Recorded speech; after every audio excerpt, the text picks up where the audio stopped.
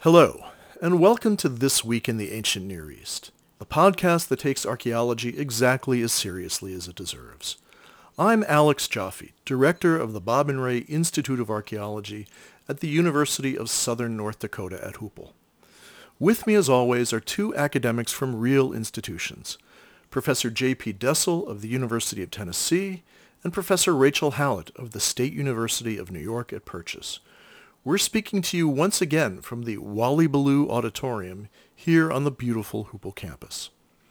Today we're taking a new look at an old problem, female figurines from the Iron Age Southern Levant.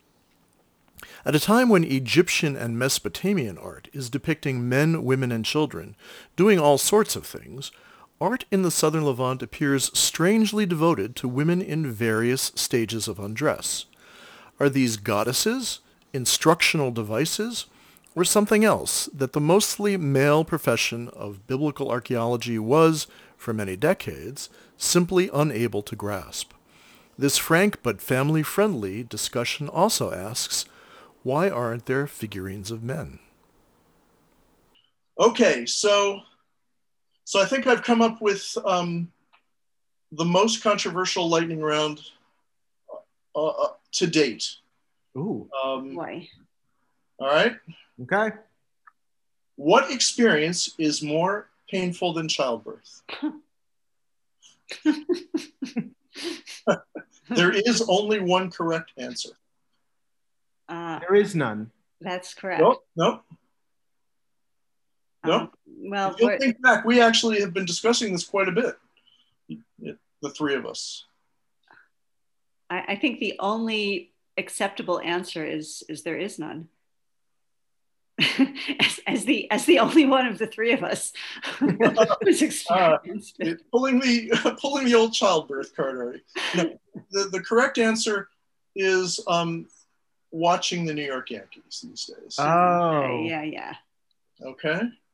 Watching the 2021 New York Yankees. 2021 New York Yankees. That is the only experience that's more painful than childbirth. Now, it may be that maybe the people disagree. Perhaps our listener will disagree. Perhaps our listener is stuck in traffic somewhere, possibly in a foreign city with children strapped into a car seat in the back. And that person, the listener, is going, what the what? But I don't know. I object to lightning rounds having correct or incorrect answers. Ooh. Yeah, I don't object to the concept of the Yankees being more painful than childbirth, but I do think that lightning rounds should be free for all. Free for all? Yeah. I don't know. You had your chance, and you stated your ground on the part of your people. Yeah, and I stick to my answer. The birthing people. Yeah. But well, okay. So let's reframe and take a step back and ask. First of all, are there no depictions of childbirth in the Iron Age of the Levant? And if so, why not? Or if not, why not? Well, I think before you try to answer that question, I'll just throw in there that childbirth is a moment in a longer fertility cycle that can be depicted. Other stages of it can be depicted. That's very true, but I have to say that in order to keep our clean rating on Apple Podcasts, here we have to move into the realm of euphemism and metaphor rather than more concrete description. I wasn't even thinking of that. by the way. And now I can't get it out of my head. Well, I will point out that that there is, now this is from the Persian period. There is a figurine depicting a woman sitting on a low bench giving birth. How do I know this, you ask? It was published in the Festschrift for Yigael Yadin by Ephraim Stern. And if you look carefully at the picture, you can see right in the center of this woman is a pick mark. And that's where I put my pick right through her. Oh. around the second week of my first season excavating at Tel Dor back in 1980 in this Favasa. Wow. Smashing this apparently unique figurine into bits. So Good work. So you really left your mark on this particular topic du jour. I did in a unique way. And for many years, when I would go to the Israel Museum, and sometimes we would take the kids and we'd go to the exhibition case, and I'd show them, see that figurine? Your father smashed that figurine. So. And is everyone assured that it was put back correctly? Close enough. Can change the nature of history. Exactly. This whole interpretive paradigm can be reassessed because, in fact, she was standing, not sitting. Or she was actually ironing rather than giving birth. I don't know. I wouldn't take that away from her. So this is really the only figurine giving birth from the entirety of the Southern Levant. Is that what you're saying? Well, it's Persian, and it's not Iron Age qua Iron Age. Right. I didn't say Iron Age. I just said Southern Levant. Yeah, but why not? Why not make this? It's a part of life. At what point do we expand the conversation to talk about fertility figurines more generally? Or am I jumping ahead? I don't think you're jumping ahead, and I think that's a real central issue to any discussion of figurines, is that female figurines are always fertility figurines, right, or interpreted that way. And when they're not interpreted that way, they end up ultimately being interpreted that way. By the end of the article, there's something saying, yes, it has to do with fertility.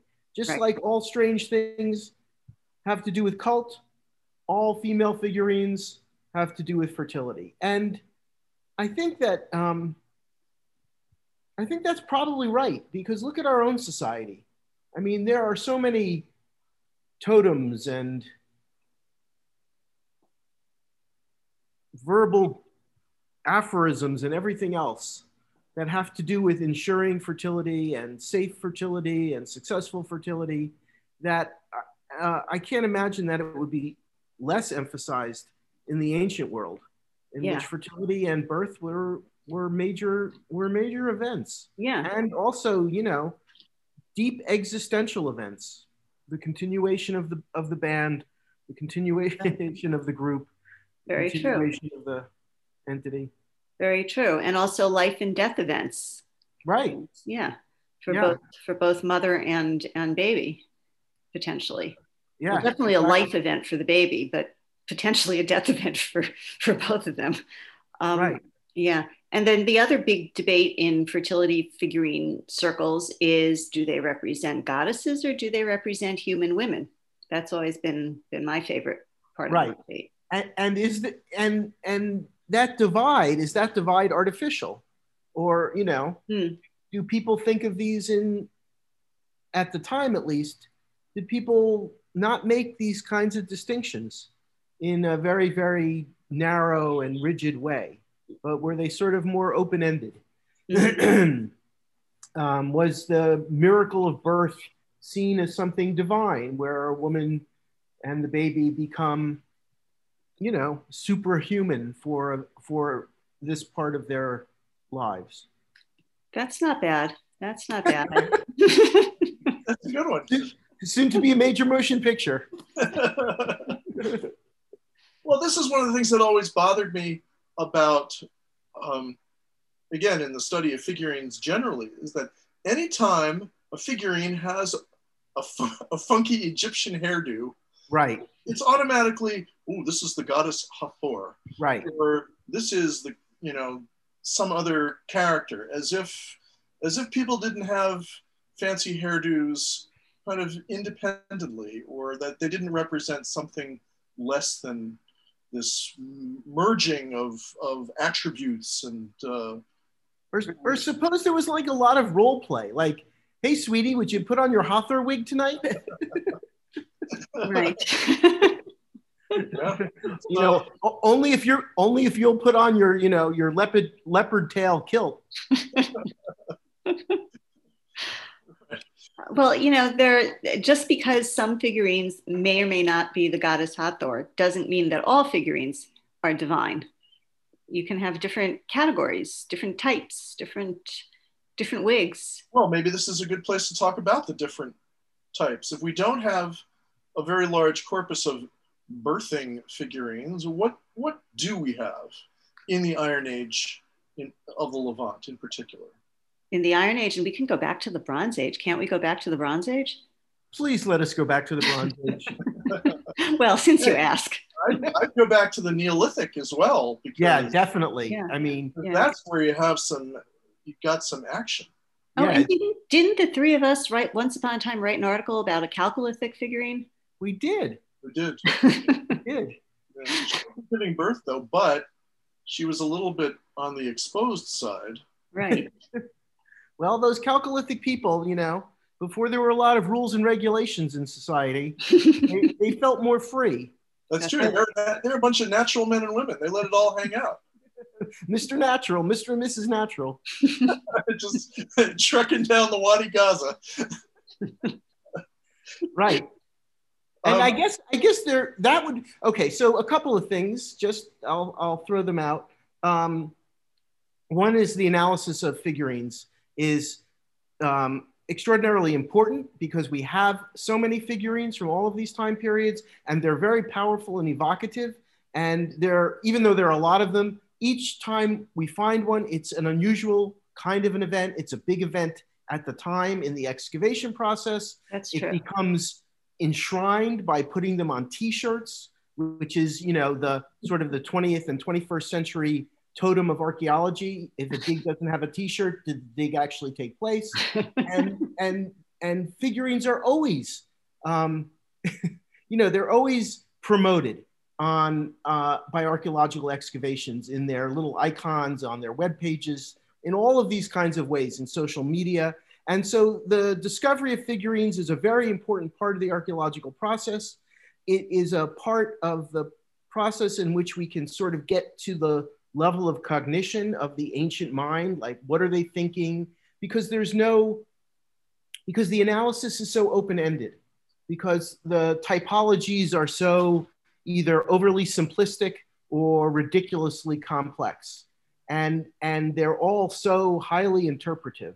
And they're all so, I would say, based on presentism, though I don't think everyone would agree. So much of it is projecting our own exactly and obsessions and right. That was a great meta-analysis, though. I never really thought that through. The fact that these are great archaeological events and they get this second life on T-shirts in our just society. The way the goddesses intended. Exactly. Right. We're promoting this figurine exceptionalism. we're resurrecting the fertility ideas, customs of the ancient Israelites and Canaanites before them. Or we're creating them. Because we're creating them. Because again,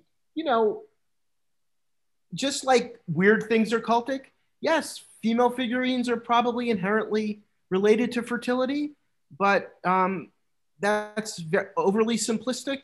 And we can't really ever know what they meant to the individual people or families or societies.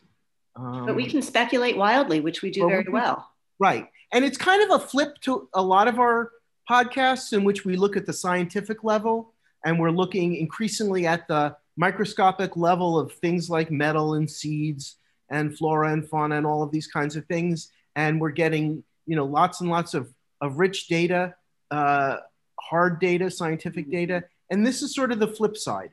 This is, semiotics at its best and worst. Yeah. Well, you could argue that if you did some kind of super duper scientific analysis of the figurine and all of its attributes and its excavated context in terms of seeds, in terms of biomolecular blah blah, that you could get closer to the actual use and hence the meaning or tension behind the thing. But that's pretty tough. It's also no fun. It's no fun. But I don't even know if it's accurate. So let's each look around our locations right now.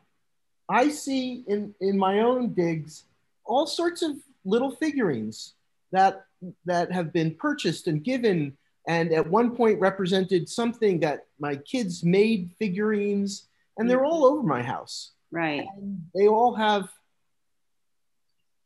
odd kinds of meanings that kind of, I think, don't lend themselves well to a rigorous typological analysis. Right. And a bunch of them are actually near plants. And so if you looked at the relationship of succulent leaves to metal figurines in my house, you probably come up with some kind of weird thing, other than the fact that they're all on shelves. There'd be some very carefully analyzed association between the types of plants that belong next to types of figurines. Yeah, exactly. Yeah. Exactly. Shelves. That's simply the hierarchy towards the next level. Right. That's right, because they're reaching up towards the gods. Yeah. Exactly. Yeah. But can you say the same thing when you look around? Are you seeing figurines and things like that in your own? Yeah, actually. All this sorts. Sits on my desk. Our audience can't see it. Yeah, I know, but it's it's something that our daughter made. It's a picture of me with a giant mustache and it's actually made out of clay. Representations. So, right. Well, to kind of continue the analogy, but jump away from the nude female figurines for a second, the Iron Age horse and rider figurines that are kind of concentrated in Jerusalem, obviously everybody says religious significance. They could be toys. They could be, things that young boys or girls. Whoa. Don't be gendering. You're right. And I mentioned those because, nude females are more obviously fertility related than horse and riders. Maybe those are what the young boys are playing with, right? Or what the girls are playing with, and it's some kind of you're going to grow up and look like this, aren't you? It's right. I the pillar figurines with where they're holding the woman is holding enormous breasts, and they have no legs. What's up with that? Right. Why don't they have legs? They can't escape? Are they trees? Are they just, these things lend themselves to wild. Yeah, right. Well, I've always had a theory about those that I didn't publish when I wrote something short about figurines of the Bronze Age. Ooh. But I've always, it's kind of an interrelated theory that at various points, various figurines represent different stages of fertility. Like a society is more concerned with one stage of fertility, like pregnancy, or like childbirth, or like recovery after childbirth, which is what I did publish about, or concerned with nursing. So these figurines have always struck me as representing a society that is, or the women of the society are worried about being able to keep their child alive, maybe because of drought conditions and they're not being able to produce enough milk. Who knows why? Or maybe just in general, because you don't really have a choice unless you're an elite who can afford a what's it called? A wet nurse. You got to be able to feed your child. So right. I've always thought that maybe it's a societal concentration on the nursing stage of fertility. Oh yeah, that's good. That's nice. That's good. But that would also imply that it was women who were producing these things for other women. Yes, I kind of have liked that idea. That's not bad. Yeah. Of course, the other thing is in these kinds of figurines that are found that are very, very similar, that there are production aims, that there are market influences. Right. Not everyone sort of wants the same thing, right. or the similar kinds of things. And that's okay too, because they're even if they're being mass produced, people are interested in right. Women are interested in having these things. Exactly. Right. Like this is the focal point of the whole birthing process, or the whole procreation process. Right. And this is the one that we want, because this is, the most difficult part of the whole thing is getting, having a baby and then nursing it into, survival. Right. Nursing it to health. Right. But the actual depiction of the birth doesn't seem to have been a big seller. Big seller. And and even if we regard these things as kind of instructional or apotropaic. Take a drink. I know, where's my bottle? It's it implies that either everybody knew, or everybody who needed to know knew, mm-hmm. or that there was some kind of, you just don't show that kind of thing. Mm-hmm. Right. And that's one of the jumping off points for all of this discussion was an article in Haaretz, right? It was Haaretz? Yeah.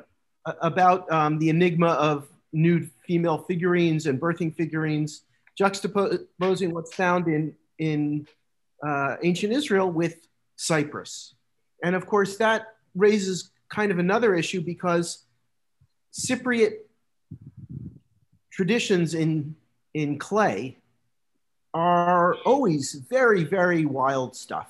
Yeah. They're, Cypriot pottery is crazy from the get-go.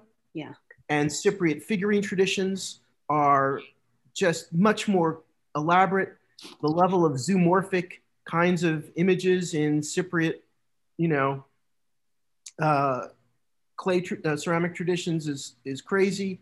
And so the distinction might be the kinds of things happening on Cyprus, the kinds of imagery used on Cyprus is just of a whole different order, because of the kinds of things that we've been talking about for years about the island societies, that, everyone's trapped on this little island. It's a ship in a bottle, and things develop, like in a terrarium, all sorts of crazy, wild growths. Whereas in, terrestrial, land-based, non-island societies, things are much more affected by cultural diffusion and, I don't know, seemingly more staid than what you see. There's more give and take. Yeah. Which transfers ideas, but also levels out some of the crazier stuff. Right. I'm not buying that figurine. What are you thinking? Yeah. What kind of crazy? Right. And Cyprus is, that's one of the great and exciting things about the archaeology of Cyprus, is that there's just crazy stuff going on. Yeah. And you see it, and they don't try to hide it at all. Right. It's just all out there. There's no shame. Right. Yeah. But that also goes back, in my mind, to the Neolithic, mm-hmm. and all these societies are producing, all over the Near East, are producing crazy figurines. Right. Not least of all, seated or kind of semi-seated female figurines who have very large everything. Right. And these are big gals. And the craziest being, I think, Çatalhöyük. Right. She's sitting on the throne. She's got like a panther and a bear on her side, and she may be giving birth, and she's a very large individual. Right. And like, What the what? Right. Right. In these Neolithic periods. Yeah, and even they're building these enormous pillars and they're carving crazy stuff on it. Right. And here's a raptor and it's eating a pig and their arms coming out. Right. But it's almost, I mean, both with the crazy Cyprus stuff and with crazy prehistoric stuff, it's almost too easy to do wild speculation, right? And the interesting thing about Canaan and Israel is we have wild speculation with a tiny corpus of only a few different types. Right. But it's also so that makes it harder, right? Which of course makes it more intriguing. But also, for the Iron Age, we like to make associations with the biblical world and with Judaism and Christianity that later on came out of it. And so I think we're I don't know if we're putting the overlay of our thoughts about relationships of ancient to modern on top of it, or if we're just not, if we want to see the biblical world as less wild and crazy, or maybe it really was less wild and crazy. I'm not sure where I'm going with this. But we have to admit that in the tradition of biblical archaeology, the interpretive tradition and the community are not a bunch of wild and crazy guys. And we've talked they about are guys. This is the important. That's the other thing. Absolutely. Until quite recently, they were almost all guys. Right. And I don't think that they were. I don't know about their personal. Well, know a little bit about their personal lives, about which the less said the better. But outwardly, they're a bunch of staid, buttoned down. Exactly. Types. Well, they are and they aren't, because there is a lot of crazy stuff in the Hebrew Bible. So they were turning their attention to craziness in terms of historiography and cosmology and understanding their own essence and being in society. But there is a lot of crazy stuff in there. Right, and they were also, many of them were good comparative Near Eastern scholars. Yeah. Right. Who knew the corpus of texts and images, so to speak, from other regions, and didn't even have to learn German to know that. Well, they were all born knowing German. Yeah, exactly. But I think the point you're getting at is, or I'll get to this point anyway, is they knew a lot about Near Eastern culture, but they didn't know a lot about women. Okay. Right. And and this has always been something that I've noted, that they're speculating, they're all married, and without going too much into the private lives, they're all married, and presumably they all have mothers and sisters, and this is all they know about women, and most of the women's issues are kind of hidden from them. Right? Fertility issues are hidden from them.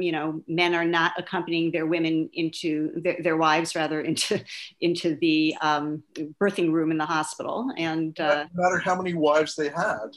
I was going to say, probably not always their wives. Right. I mean, concubines being what they were, we know from Solomon. Well, right. I mean, yeah, both in terms of ancient male text writers and in terms of modern Near Eastern scholars. Yeah, they didn't know much about women and women's needs and fertility issues. And, as far as a lot of people were concerned, oh, this baby, here it is. That's nice. Let's do it again. Right. They're out there in the... So what we're proposing, among other things, is that the Iron Age father is out there in the waiting room smoking a cigar, pacing back and forth, and the midwives are bustling around, and then somebody comes out and says, "It's a son," and he hands out cigars. Right. Or he's handing out doobies. I mean, we have better evidence for smoking cannabis than we do for smoking tobacco. Right. So I think we have to say that they're sitting around smoking big spleefs. Right. No, I was actually proposing that the early 20th century and even mid 20th century scholarship on fertility and fertility figurines was done by people who knew nothing about the processes and couldn't put themselves into the mindset of an ancient woman who might like to hold this fertility figurine as she's giving birth as a patriarchaic device to to make sure everything went smoothly. Right, and I think you can actually root that very clearly in the fact that if any group of people knew less about women than 20th century biblical archaeologists who all came from a clerical background, I mean, you couldn't find a group that was less attentive and understanding of what it meant to be a woman. I would surmise. Right. Despite serial marriages. Yeah. Well, I think actually because of serial marriages, because of their notion of what this all meant. Distinguishing cause and effect. Right. It's always difficult. So are we sort of saying that in the Neolithic writ large and in island societies like Cyprus, these kinds of closed, hard to get to environments, that typologies were not rigid, were not clear cut, that there was a higher degree of creativity as they started to sort of figure out the taxonomy of figurine style, et cetera. And that by the time we get to, I would say late bronze, I would say bronze and Iron Age, certainly middle bronze through Iron Age, Southern Levant, where you're beginning to get traditions of exceptional creativity and historiography and, social articulation through writing, that the level of creativity and open-endedness of figurine creation was stunted. That's reasonable. But once you write stuff down, you don't have to, show it. Well, that's true. I mean, once you write stuff down, then you've created types, and thus history embraces that. History embraces the realia of the written word in the creation of types. Okay. Yeah. Well, I don't know. I feel like you've created a type there, and we have to go along with it now because it's a historical category. I have, and yeah. Speaking of types, let's go back to types of figurines. Okay. I want to talk about the largely late Bronze Age into the early Iron Age plaque figurines. Okay. Which are also nude women who are probably depicted as lying on a bed, lying on a platform. That's what the original research, as well as more recent research, more or less concludes. And not all scholars, but some scholars, some of us think that these are human women, not divine women. They're not wearing Hathor headdresses. They come largely from domestic contexts and funerary contexts. And, I'd like to think that, and here's the part that I once upon a time wrote about, that these are figurines depicting women who have just given birth and who are recuperating from given birth. That's, I'm not sure I 100% agree with myself, but that's what I put into print a while ago. It represents a different phase of fertility than, let's say, the breastfeeding phase of the Iron Age. Well, but what's being represented? What's the didactic? Well, I'm so glad you asked. After you give birth, you're going to be lying there like a schmata for a while. So if you go to the Hebrew Bible, and of course I don't have anything open in front of me, but a woman is considered impure for a certain number of days after giving birth. And it's a shorter number of days if you give birth to a boy than it is if you give birth to a girl. I mean, obviously, because boys are more important, right? So, but there is this concentration on the time after giving birth. And while it's in the Bible, it's put into religious purity terms, so the husband should not be with his wife while she is impure. That actually gives the woman a long time to recuperate from the birth before her husband. But where's the baby? How come the baby's not depicted? And how come there are no figurines just of babies? Ah, yes. And this gets to the issue of children in the ancient world, at least in the Bronze and Iron Ages. Were there actually children? The only evidence for children we have are figurines where they're kind of attached to their mother and their moms. Because we don't die. In Egypt, we have children. Right. In the Amarna period, we have the children represented in the family of Akhenaten. Right. And they look like miniature adults. Right. And they're very unusual. Upper class children are always prancing. Right. We also have Pepe II sitting on his mother's lap.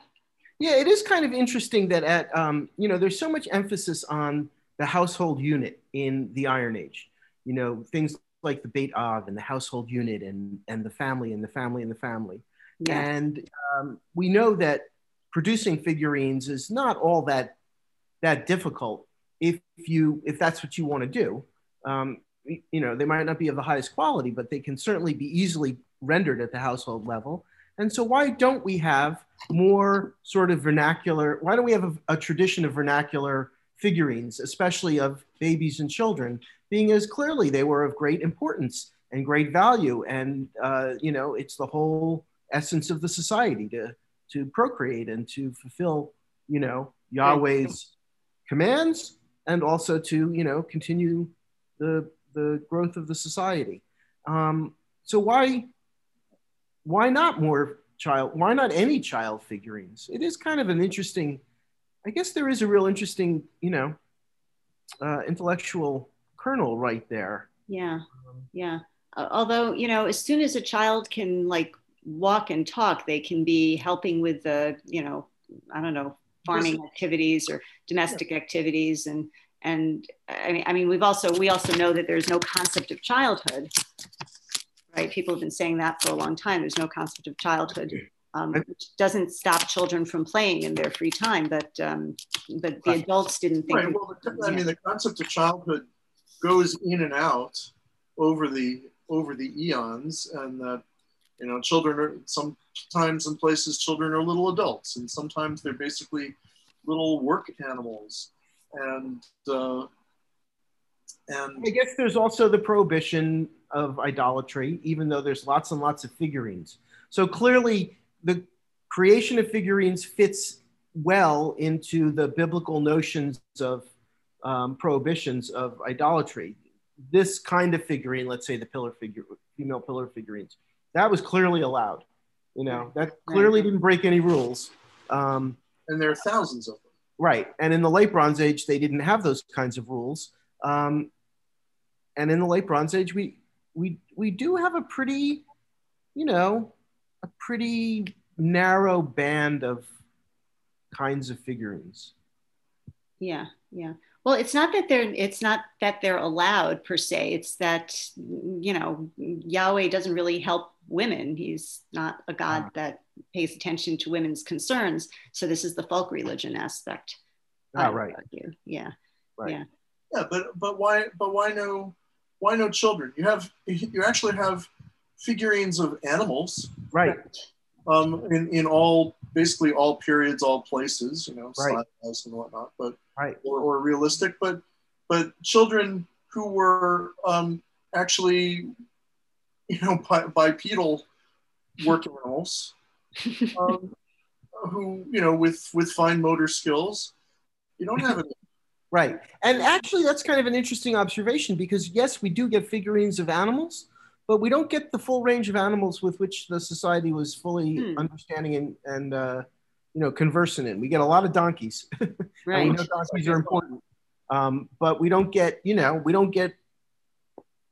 figurines of fowls. We don't get figurines of fish, all by and large. Well, you have a few specialized vessels.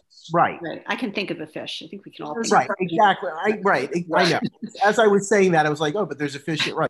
There's always a couple of odd things, especially on Kernoi, which of course the Kernoi itself has a sort of, Aegean Cypriot, I was just going to say, kind of side angle to it. Yeah.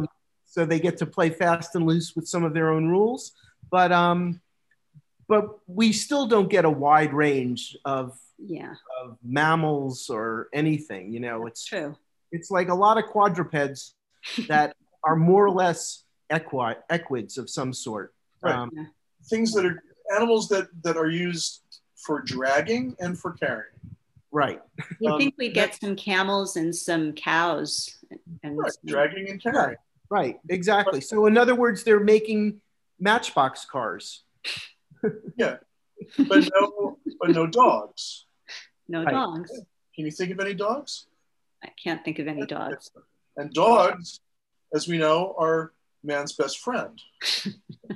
To coin a phrase, and have been around since the Neolithic, and there are dogs everywhere, but no dogs. Right, no dogs, and no things, no kinds of exotica that do show up in the Hebrew Bible and elsewhere, and we know were probably of interest. Things like foxes, except in the Neolithic.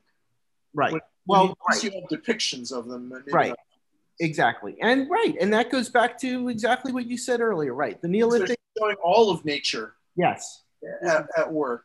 All the wacky interactions and the fish and the flying beasts and the this and the that, and to fit their place, the humans into this kind of wacky situation. Whereas by the Iron Age, it's like, yep, this is what you're going to look like when you're pregnant.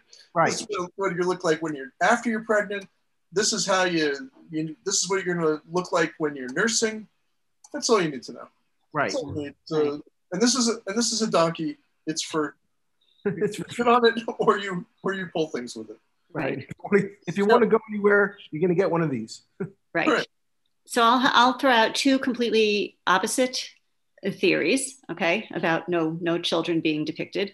The first one is, you don't want to depict the children because you're somehow superstitious about it. Yeah, exactly. So you don't want to depict them just in case, or you don't want to depict them because the same as you don't depict the whole plethora of animals that we've just recited that don't get depicted because maybe they're just not worth depicting. Maybe they're not your most important Matchbox cars, so you just don't even bother with them. Right. So. Well, let me ask a silly question: Are there figurines of men in the Iron Age? Well, you have those ceramic sort of sculptures from Ammon, right? Those kings. Those kings. Okay. Right. Kings, so they're that sort of look like Ferengi. And they're the riders on the horses. Right. They're the riders on the horses. Right. Those are the men. Ones and the ones in Jerusalem. Yes. But are there just men standing around looking manly? You have women depicted doing, and let me put this delicately as I can. Just watch yourself right now. Let's things that women are typically associated with, like nursing, whereas the things that men are associated with, like, I don't know, digging holes or fighting other men, you don't really have any figurines like that in the Iron Age. Was it because it's just too naturalized, too commonplace? You don't have to be instructed in that, do you? Well, I think there's a couple responses. My immediate response is that the role of men in culture writ large is not a visual element, but a written element. That's good. So as you have the biblical authors, composing and editing out the wazoo, right? They're spending so much energy collecting, composing, compiling, and then incredible amounts of energy editing. Right. That's the domain of men. Yeah. So it's a media thing.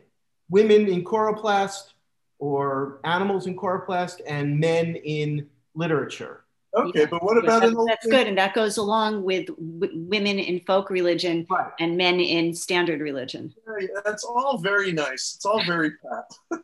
What about the Bronze Age, when nobody could put two glyphs together? Right. With the men are okay. engaged in their oral tradition. So let me respond to that for the Bronze Age, and especially, let's say, the Middle and Late Bronze Ages. In imperial societies, in the great societies of Egypt and Mesopotamia, or the imperial societies, men are heavily represented in reliefs. Right, sure. And in Canaan, where there's no tradition of reliefs, but there is some nominal aspiration by dynasts to be of the Mesopotamian and Egyptian kind of elite. They're just, you know, I don't want to use my French here, but they're just, you know, they're sort of shit out of luck. They don't have the means of expressing themselves in art because they're not carving elaborate reliefs. They don't have sumptuous mortuary traditions to embellish. They're people who could get no relief. That's right. But you point to Egyptians and Mesopotamians, and yes, that's true. But that's all very much class based. And in the Mesopotamian tradition, it's only kings and their retainers and that are being depicted, that are manufacturing these images. Whereas in Egypt, it permeates down to, I don't know, the upper middle class. So, you know, it's kind of a bourgeois aspirational thing to show that you have, you know, also in figurines, this is my estate. These are my retainers who are making beer for me for the next life. Here we're hunting crocodiles with my family. This kind of thing. But in the Levant as a whole, really from, you know, the border of Egypt up to the Euphrates, say, you got nothing. And how, you know, you have figurine traditions in Syria that are different from Levant figurine traditions. Okay. And you have you know, monumental sculpture in Syria, and you have some places you have reliefs. Right, but what you don't have more in the Mesopotamian or Hittite tradition than in the Canaanite. Right, exactly. But what you don't have in most of the Bronze Age and in the Iron Age are depictions in figurines of men just being men. What would you like to see as a male figurine? Oh, I don't know. Just like you're out there with your fishing rod. It's like Sheriff Andy with Opie, teaching your kid, this is how you fish, son, or this is how you dig a hole in the dust or the mud, and you don't have any of that. I'd like to see toy soldiers. You don't have any of that either. Right. So there's some kind of cognitive framework that exists, but we don't seem to have the capacity to decode it. Yeah. We need some men's liberation. And well, I was afraid that you were going to ultimately say that. I'm going to come back to the fact that you know, procreation was kind of the whole point. Yeah. And this sort of goes above any other societal need. And this is what the women who felt responsible for doing it right needed to use magic or any other means to bring it about. Right. So I think it's not that let me rephrase that. We shouldn't expect to find men's concerns depicted in art because women's concerns were much more important.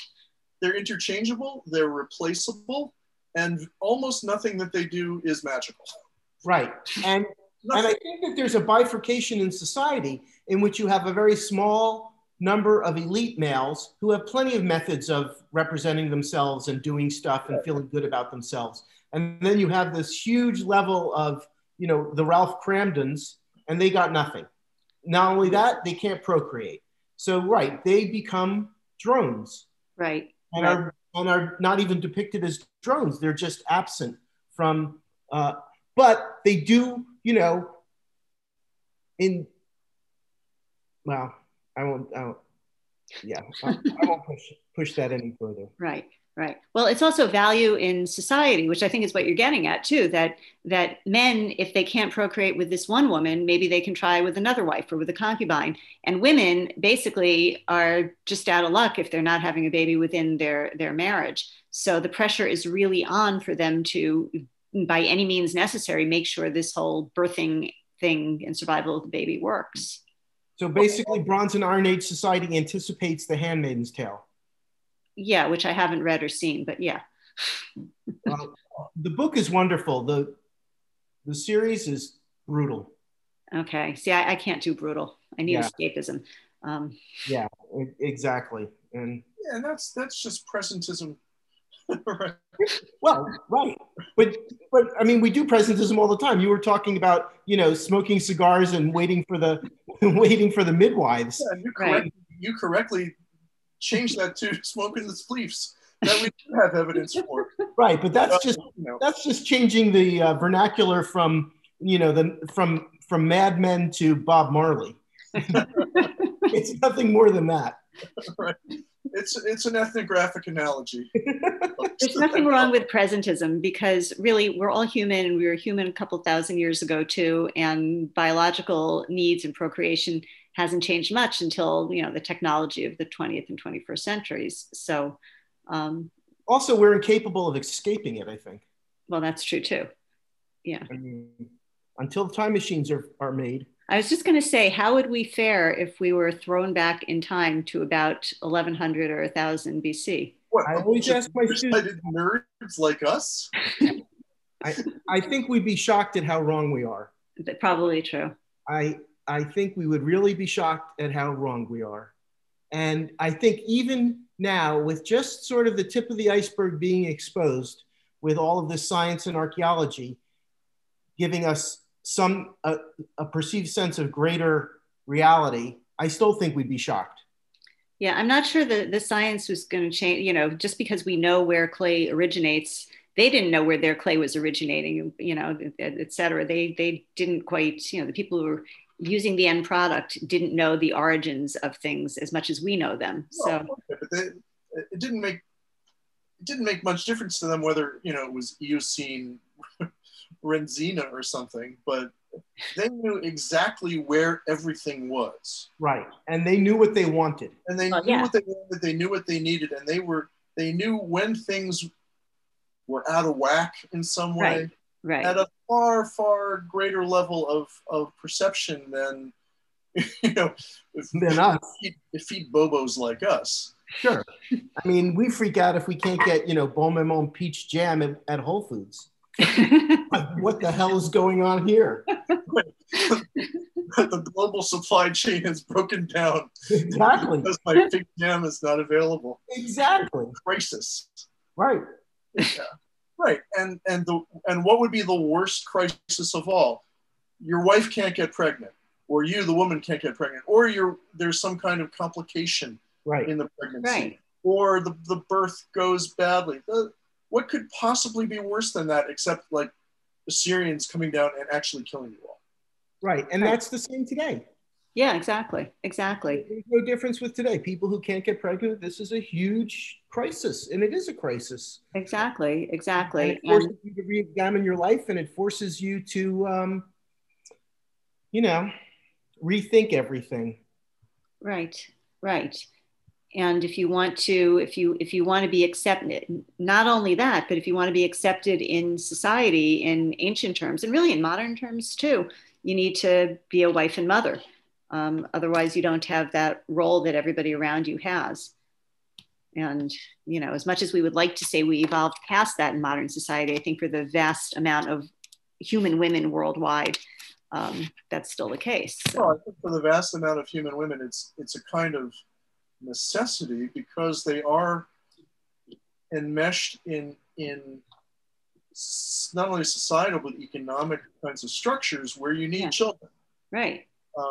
It's really only a narrow stratum of, highly refined Western women who can somehow break out of these cycles. Right. Economically, technologically, socially, and so on. Right. right, so we want to have final comments. Smoke them if you got them. That's what our father said in the waiting room. I Although guess my father apparently was there when I was born, in the delivery room. Oh, wow. That's unusual. Unusual for the for the 14th century. Well, I guess I'll throw in there that I wasn't, for many years, I wasn't the least bit interested in women's issues in antiquity and archaeology until I got interested in having babies of my own. And then I was suddenly interested in these fertility issues. And I think it's, you know, again, the more things change, the more things stay the same. So we're only human. Right. That's a good final line. Probably a good place to stop right there. Okay. Let's wrap it up. Okay. Well, if nothing else, we appear to have cleared up the age-old question of where babies come from. So we'd like to thank Erez Dessel, educator in residence at the Savannah Music Festival, for our theme music. We'd also like to thank our sponsors, Monongahela Steel Ingots. Remember their slogan, casting steel ingots with the housewife in mind. To get in touch, leave us a comment, send us an email at thisweekintheancientneareast, all one word, @gmail.com, or send us a postcard at P.O. Box 1177, Boston, Mass. 02134.